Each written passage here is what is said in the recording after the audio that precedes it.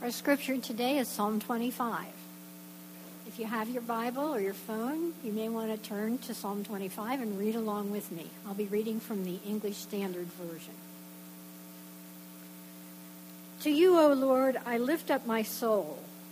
O my God, in you I trust. Let me not be put to shame. Let not my enemies exult over me. Indeed, none who wait for you shall be put to shame. They shall be ashamed who are wantonly treacherous.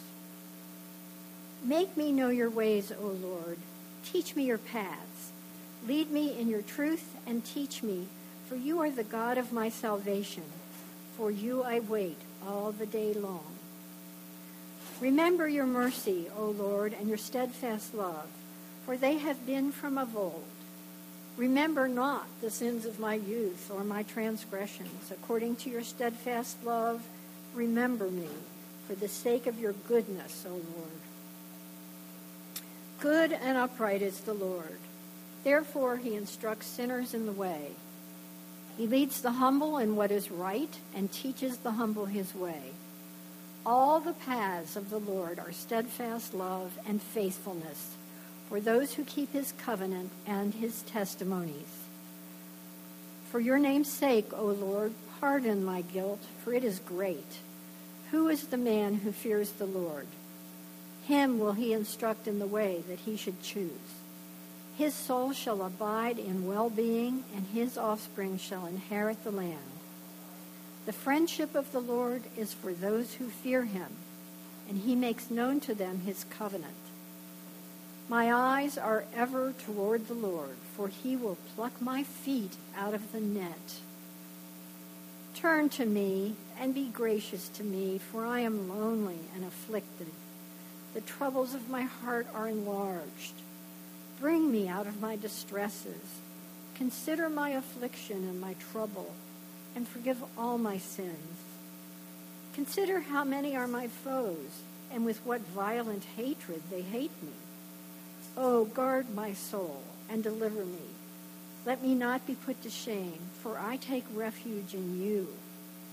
May integrity and uprightness preserve me, for I wait for you. Redeem Israel, O God, out of all his troubles. The word of the Lord. We're continuing through the Psalms for the summer.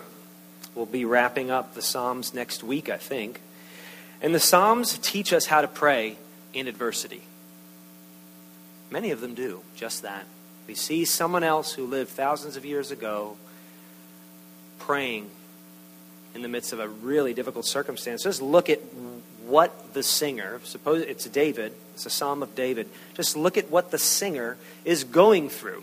When you read that psalm, when you listen to Psalm 25, it reveals a situation that's complicated.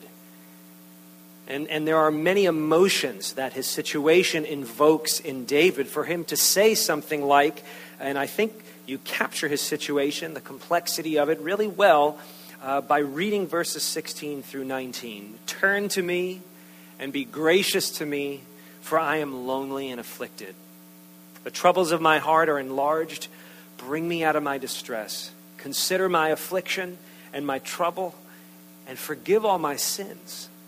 Consider how many are my foes, and with what violent hatred they hate me. This is complicated. He's saying he's lonely. He's saying he feels afflicted.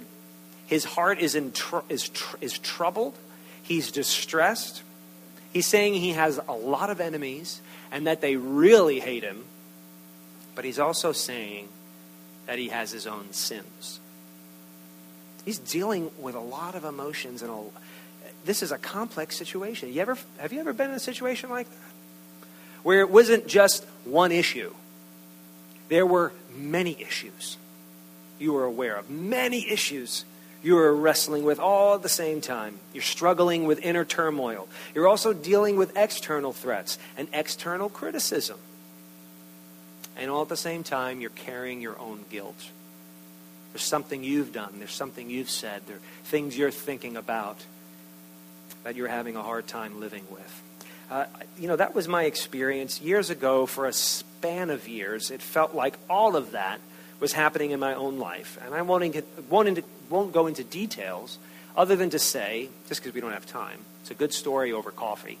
But just to say, dealing with some deaths in our own family, dealing with my own sickness, cancer diagnosis, and then dealing with issues in the church I was serving at the time where it just seemed like one reckless decision after another was coming down from really unhealthy people within the church, some of them in leadership, even one of them another pastor of the church. And in that process, I remember as another leader having to embrace and wrestle with the disappointment, the criticism of others, responding to the decisions I made as a leader. Wrestling with that, but also wrestling with how I contributed to the problem. Struggling with my own sin and my own culpability and my own mistakes and the guilt that brought me. Grief, sickness, trauma, conflict, disapproval, guilt, simultaneously, all at the same time, not one after another. It's not like grief 101, guilt 101, criticism 101, trauma 101. You get to take the entire PhD degree all at the same time. You ever felt that way before? Can you relate? If you can't, you may be able to someday. The Psalms, though they were composed by people in another culture thousands of years ago, they're composed by people who deal with the same emotions you and I do. And so we can relate. If we're listening, we can relate. And Psalm 25 teaches us how to pray in adversity. Teaches us how to pray and reach out to God when our emotions are raw and when our threats are many. And what I want to pull out of Psalm 25 today is the truth that God, in our troubles and despite our sins, remembers us. The God of the Bible, the creator of the universe, in your adversity and despite your own culpability and maybe your own contributions to the adversity you're facing, remembers you. And that is precious. And today I'm hopefully going to show you why that's precious. And as we read Psalm 25, we learn about 3 different things that we can pray about in adversity. We learn what to ask for in adversity when we pray, what to request when we pray. We learn what to remember when we pray, and we learn what to cherish when we pray through adversity. What to request, what to remember, and what to cherish when we pray through our adversity. Here's what we can request. Here's what David asked for, because the Psalms boldly ask God for help. David asks for 2 things here in this psalm. He asks for guidance, and you may have not expected this, but he asks for forgiveness. Guidance seems straightforward. Look at verses 4 through 5. Make me to know your ways, O Lord. Teach me your paths. Lead me in your truth and teach me, for you are the God of my salvation. For you I wait all the day long. David knows, and I think you know this too, it's easy to allow our intense emotions to make our decisions for us, isn't it? It's easy to allow the criticisms of other people, even the praises and compliments of other people, to drive our decision making. It's easy to allow the many advice, the many suggestions from lots of voices to influence the mood that we're in on a given day or in a different period of our life. So David understood he had to ask God to be the loudest voice in his life. In the midst of all the people criticizing him, the enemies who hated him, in the midst of what he's saying to himself, he needed to hear God's voice most clearly. And so he says, guide me, teach me your paths, keep me on your way so that I know what to do. You know, those who are hard of hearing, it kind of runs in my own family. I think I'm headed there myself. But people who wear hearing aids tell me, people who are hard of hearing and need hearing aids, they say, I can understand what you're saying, but if there's ambient noise in the room, I can't focus. I can't focus when there's a lot of stuff going on, a lot of people talking, a lot of ambient noise. I can't hear what you're saying. Well, you know, the Bible teaches us in a way that our souls need hearing aids.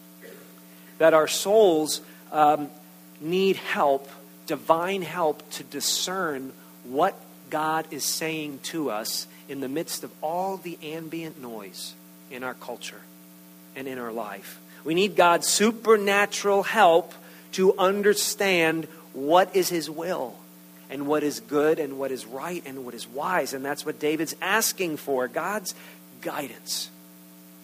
And in verse 9, he actually says, in the midst of a cacophony of noises in his life and in the world, he says in verse 9 that God leads the humble in what is right and teaches the humble His way. Humility is really important. It's something you develop when you begin listening to God above all the other voices and comments in your life. When you allow God to speak into the very intense emotions you're feeling in a given situation. God's guidance is critical because God's guidance reveals that you need to ask for other things as well. With the right advice, you now know what else you need to ask for. So he asks for guidance, and in the midst of receiving God's guidance, he asks for something that maybe you weren't expecting him to ask for in the midst of his adversity. As enemies are complaining about him and threatening him, he actually asks for forgiveness. Is that where you normally go to? He asks for forgiveness. Look at verses 6 and 7. Remember your mercy, O Lord, and your steadfast love, for they are from old. Remember not the sins of my youth or my transgressions. According to your steadfast love, remember me for the sake of your goodness, O Lord. You see, despite his enemies, he knows he's not innocent. Despite his enemies, David, he disciplines himself through prayer to confront his own culpability. And really, I love verses 6 through 7 because they encapsulate the Christian message. The entire message of the Bible, I think you can sum up in verses 6 and 7.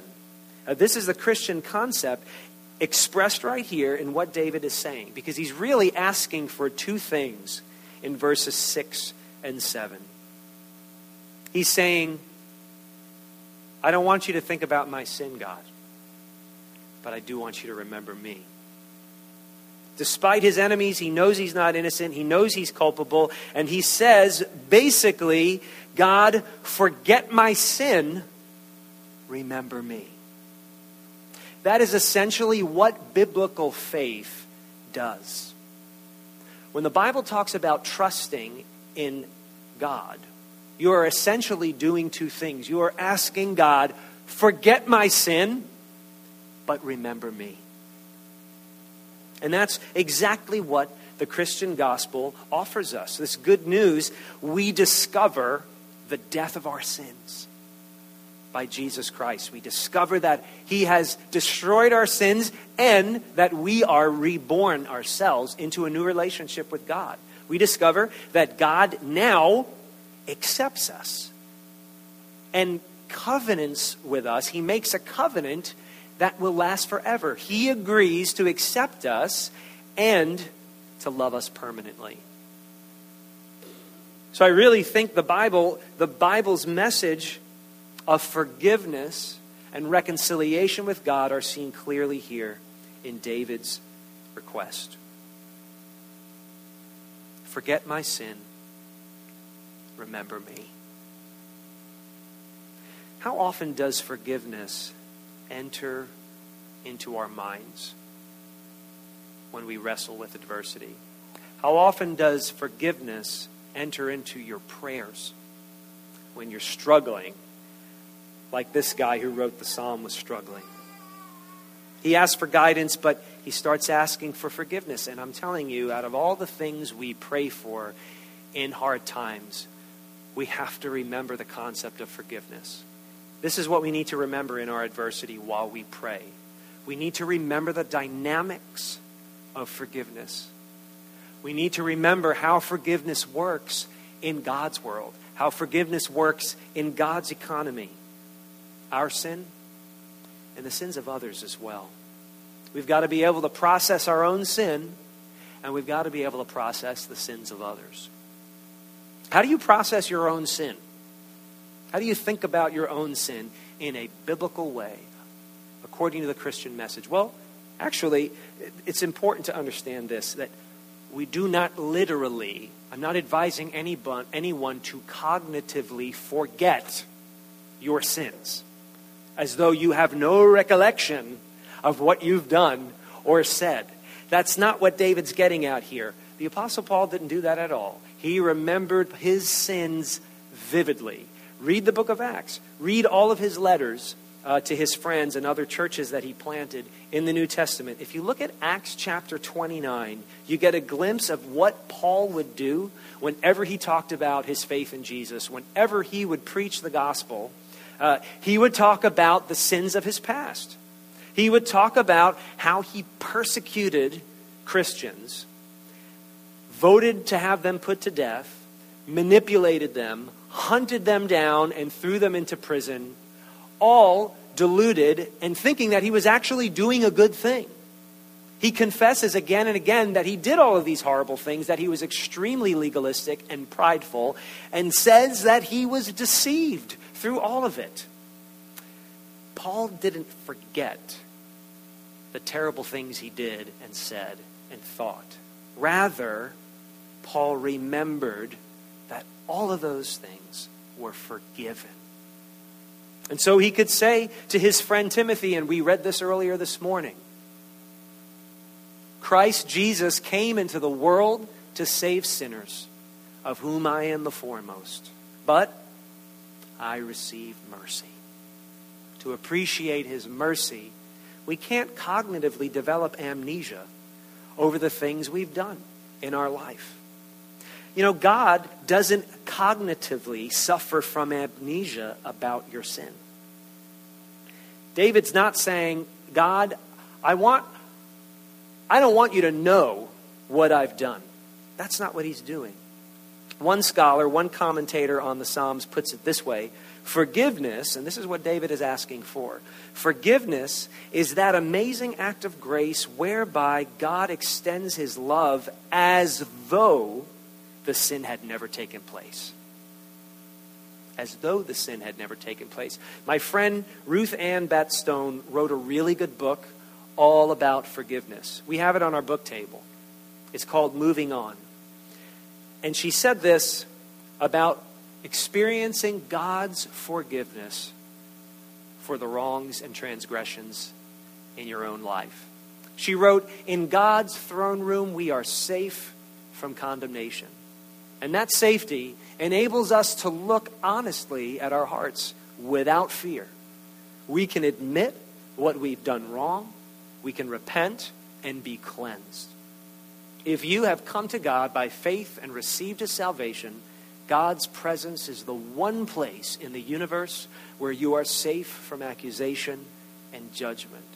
Nothing we have done is minimized, but everything we have done is covered in the atonement of Christ.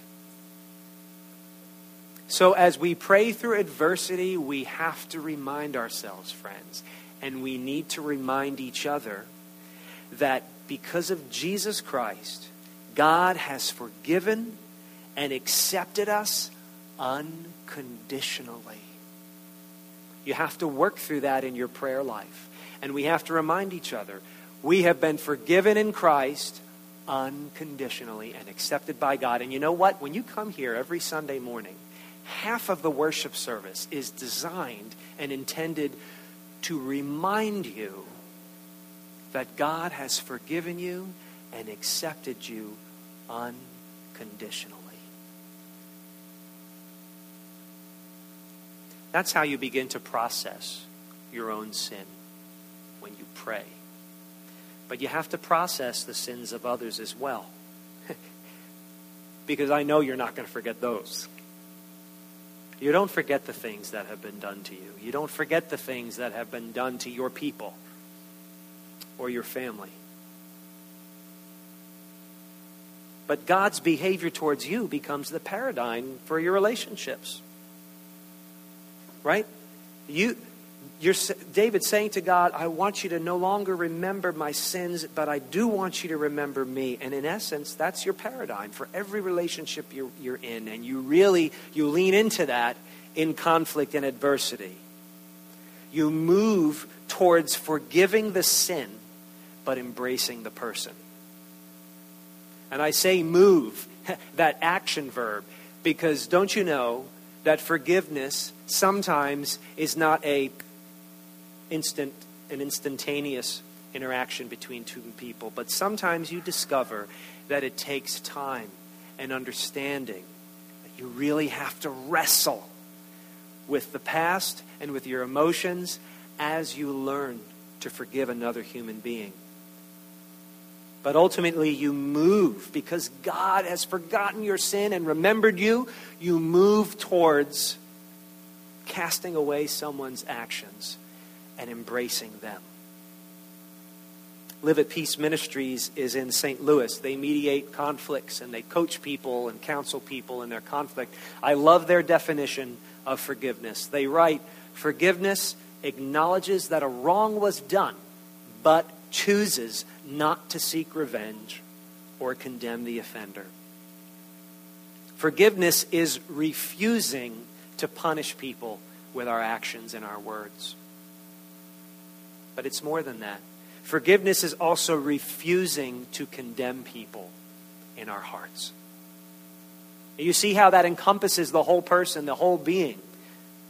Forgiveness is learning how to refuse vengeance and learning how to refuse judgment when it's not your place to judge and it's not your place to punish. So the next time your adversity drives you to your knees in prayer, the next time you find yourself wailing on your bed, unable to sleep, and you go to prayer, I am encouraging you to acknowledge your own sins to God and embrace His forgiveness. Forget my sin, Lord, and remember me because of your goodness. And in that same prayer, I'm encouraging you to acknowledge the sins of others committed against you. And ask God to lead you on the path of forgiveness. To begin to not count their sin against them. And begin to embrace them. Forgive the sin. Embrace the person. It is critical, my friends, in adversity, through prayer, to remember the dynamics of forgiveness. So much of our adversity involves conflict, doesn't it? And so I think David was very wise to not only ask God for guidance, but David was wise to meditate on the dynamics of forgiveness in the light of God's truth. Don't forget your own sin before you adequately address it. If David is asking God, forget my sin, but remember me, then it logically follows that he must have been really struck by his sin. Why else would he ask God to forget it? If it's worthy of forgetting, it must be worthy of shame. He was struck by his sin. That's why he said, I don't want you to remember my sin, Father. I want you to cast it away. In verse 11, he said, for your name's sake, pardon my guilt, for it is great. He knows his sin. He knows his sin is terrible. Why else would he want God to forget it? Have you confronted the ugliness of your heart? Have you really thought about the ugliness of your heart. If Paul, who wrote almost half of the New Testament, the greatest missionary of all time and an apostle, could say openly, publicly, I'm the chief of all sinners, I'm the biggest sinner I know, then surely you and I can begin to consider the depths of our own sin. We have to do that and not just forget it, because that's what we want to do. We don't want people to remember or to think about what's terrible about us. We wish people would just forget about it and not bring it up and not mention it. It hurts. It's painful to look at your own weakness and your own sin, especially when other people are to blame. But have you forgotten your own culpability? You've asked God to help you, I know. We all ask for God's help. We want Him to help. We want Him to help now. We want Him to heal us. But have we asked Him for forgiveness? Proverbs 28 says, he who conceals his sins does not prosper, but whoever confesses and renounces them finds mercy. And that's what David is asking for. In verse 11, he's not simply saying, Lord, forget my sin. He's saying, Lord, pardon my sin, for it is great. That's the essence of forgiveness. That's what's beautiful about the Christian understanding of forgiveness. It is not simply forgetting the wrong that has been done. It is pardoning the wrong that has been done. And that makes all the difference. Forgiveness is saying, God, knowing what you've done, is treating you as though you never did it. That's forgiveness.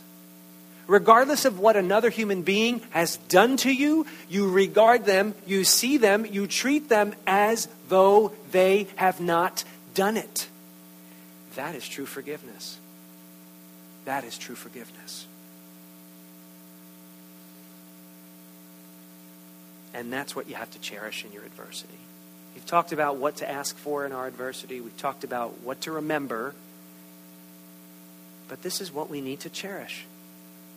That God has given us a new status.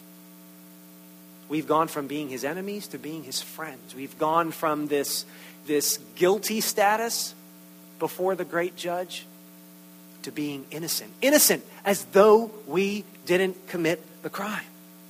And that's what has to be precious to you. That's what you got to cling to. Like your greatest prize, your greatest possession, the thing you love the most is the status change that God gives you as you trust Jesus. You are no longer His enemy. You are now, as David declares in verse 14, you are God's friend. Look at it. Verse 14, the friendship of the Lord is for those who fear Him, and He makes known to them His covenant. The Hebrew word there for friendship, some of the English translations may hint at it better. The idea there was an intimacy. It was a close secret counsel. Friends tell each other secrets, right? Friends really let one another in on what's really going on. And that's what David is saying. That God treats me and regards me as a friend. And in that intimacy, He teaches me His secret ways. That I can know Him. That I can know what is good. And actually, Jesus, the night He was betrayed, the night before He was executed on a Roman cross, said exactly the same thing to His apostles. He said to them, no longer do I call you servants, for the servant does not know what his master is doing. But I have called you friends. For all that I have heard from my Father, I have made known to you. And then He died for them. And He told them nobody has greater love than somebody who lays down his life for his friends. And that's what you have to cherish in your adversity. That Jesus, the creator of the universe, calls you His friend. It is that scandalous. It is that awkward and embarrassing that Jesus calls you His friend. That's what you've got to cherish in your adversity. And work through cherishing that as you pray. David's request, forget my sin, but remember me. that request was denied to Jesus when he hung on the cross. If you ever think about that, when he repeated the beginning of Psalm 22, my God, why have you forsaken me? The eternal Son of God, in that one moment, abandoned from the Trinity, from the fellowship and the love and the glory that he always knew, hanging on a cross saying, my God, why have you forsaken me? In that moment, David's prayer was denied to Jesus. In that moment, Jesus was forgotten by God the Father. And everything that God remembered was all of your sin, all of my sin, all given to Jesus on the cross. God forgot about Jesus, his son, and God remembered every single one of our sins when Jesus took responsibility for them. A true friend lays down his life for his friends. A true friend absorbs the pain that you should have and takes it upon herself and takes it upon himself as though you don't deserve it. As though you had never sinned. God regards you as though you have never sinned, because in that one moment on the cross, God regarded Jesus as though he had. A true friend will suffer in your place. And Christ's bond with you is eternal. It's irrevocable. It was forged by his blood. It was sealed by his resurrection. And Christ's friendship with you, frankly, is the only thing that you cannot lose in your adversity. You will lose people. You will lose your reputation sometimes. You will lose your good health. Sometimes we lose our minds. But you will never lose him. My 2-year-old daughter loves a little necklace she has called the Heart of Te Fiti from the Disney movie Moana. It's this little Hawaiian necklace, and it glows bright green when she presses a little button, and it is precious to her. She wears it all around the house. Sometimes it's the only thing she's wearing. And if you come to the house and you ring the doorbell and you walk in the house, she will walk up to you and she will show you the Heart of Te Fiti because it's precious to her. She'll leave the house without her clothes, but not without the Heart of Te Fiti. And you have lost much through adversity. We will lose much in this life through adversity, but the friendship we have with Jesus is precious, and it is what you and I should cherish more than anything, because we will not lose it, although we may lose everything else. So the friendship that Jesus has forged with you and proved to you how real it is when he hung on a cross for you, own it. Cherish it. Never leave home without it. And wear it with assurance. And let your meditations on God's friendship be the essence of your prayers. Not the only thing. You're going to pray about guidance. You're going to pray about help. You're going to pray for many things. But at the center of it, friends, must be his friendship. That's how he answered in grace the problem of our sin. So God in your adversity and despite your many sins, remembers you. He has chosen to forget your sin, but to never forget you. And the old preacher, Charles Haddon Spurgeon, said that God casts our sins behind his back. He blots them out. He says that though they be sought for, they shall not be found. With no other reason for it, but his own infinite goodness. So in your adversity, ask God to forgive you. Forget them for a minute. Ask him to forgive you. And then meditate on how his forgiveness works. And how you then take it and pay it forward and forgive others. And cherish Christ's friendship. Let's pray. Our Father, to you we lift up our souls. In you we trust. Let us not be put to shame. Let our enemies not exalt over us. Make known to us your ways, Lord. Teach us your paths. Lead us in your truth. You are the God of our salvation, and we are waiting for you.